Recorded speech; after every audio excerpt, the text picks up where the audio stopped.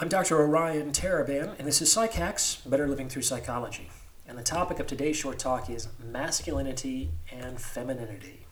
These are words that demand a definition. It isn't very empirical, but the way I look at masculinity and femininity is that these are attributes of the soul, and that they are related to, but not coincident with, biological sex, that is, maleness and femaleness. In point of fact, both men and women, males and females, have masculine and feminine energies. But before I really get into it, please remember to like this video and subscribe to the channel. It takes less than a second, costs you nothing, and it's how you can support me in my mission to deliver free, high-quality content to the world. Thanks for your help. Now, what are the essential characteristics of these two energies?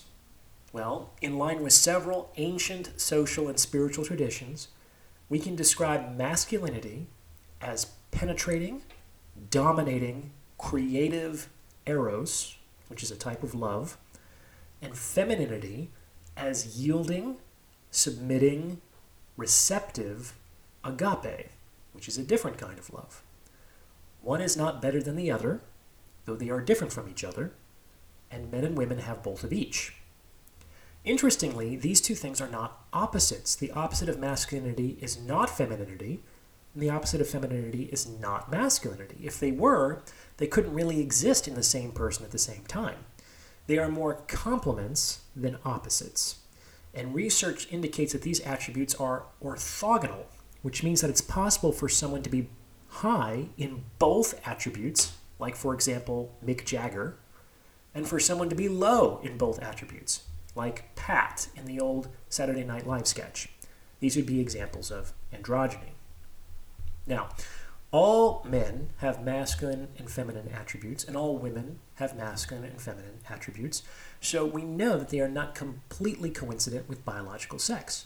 However, we do know that they are correlated. On the whole, the average man is more masculine than the average woman, and the average woman is more feminine than the average man. Furthermore, the most masculine men are more masculine than the most masculine women, and the most feminine women are more feminine than the most feminine men. And this is true across culture and history. So it doesn't really seem plausible to assert that they can be completely independent of biological sex either. Like many things that have to do with people, who are extremely complex, it's probably for the best not to reduce them too much in either direction. As I discussed in my series on the concept of the game, too much structure and rigidity leads to totalitarian control, and too little leads to chaotic dissolution. Life happens in the middle ground. Hopefully that makes sense. Did you remember to like, comment, and subscribe for the algorithm? And please see the About tab for more information on donations, consultations, and sponsorship opportunities. Thanks for listening.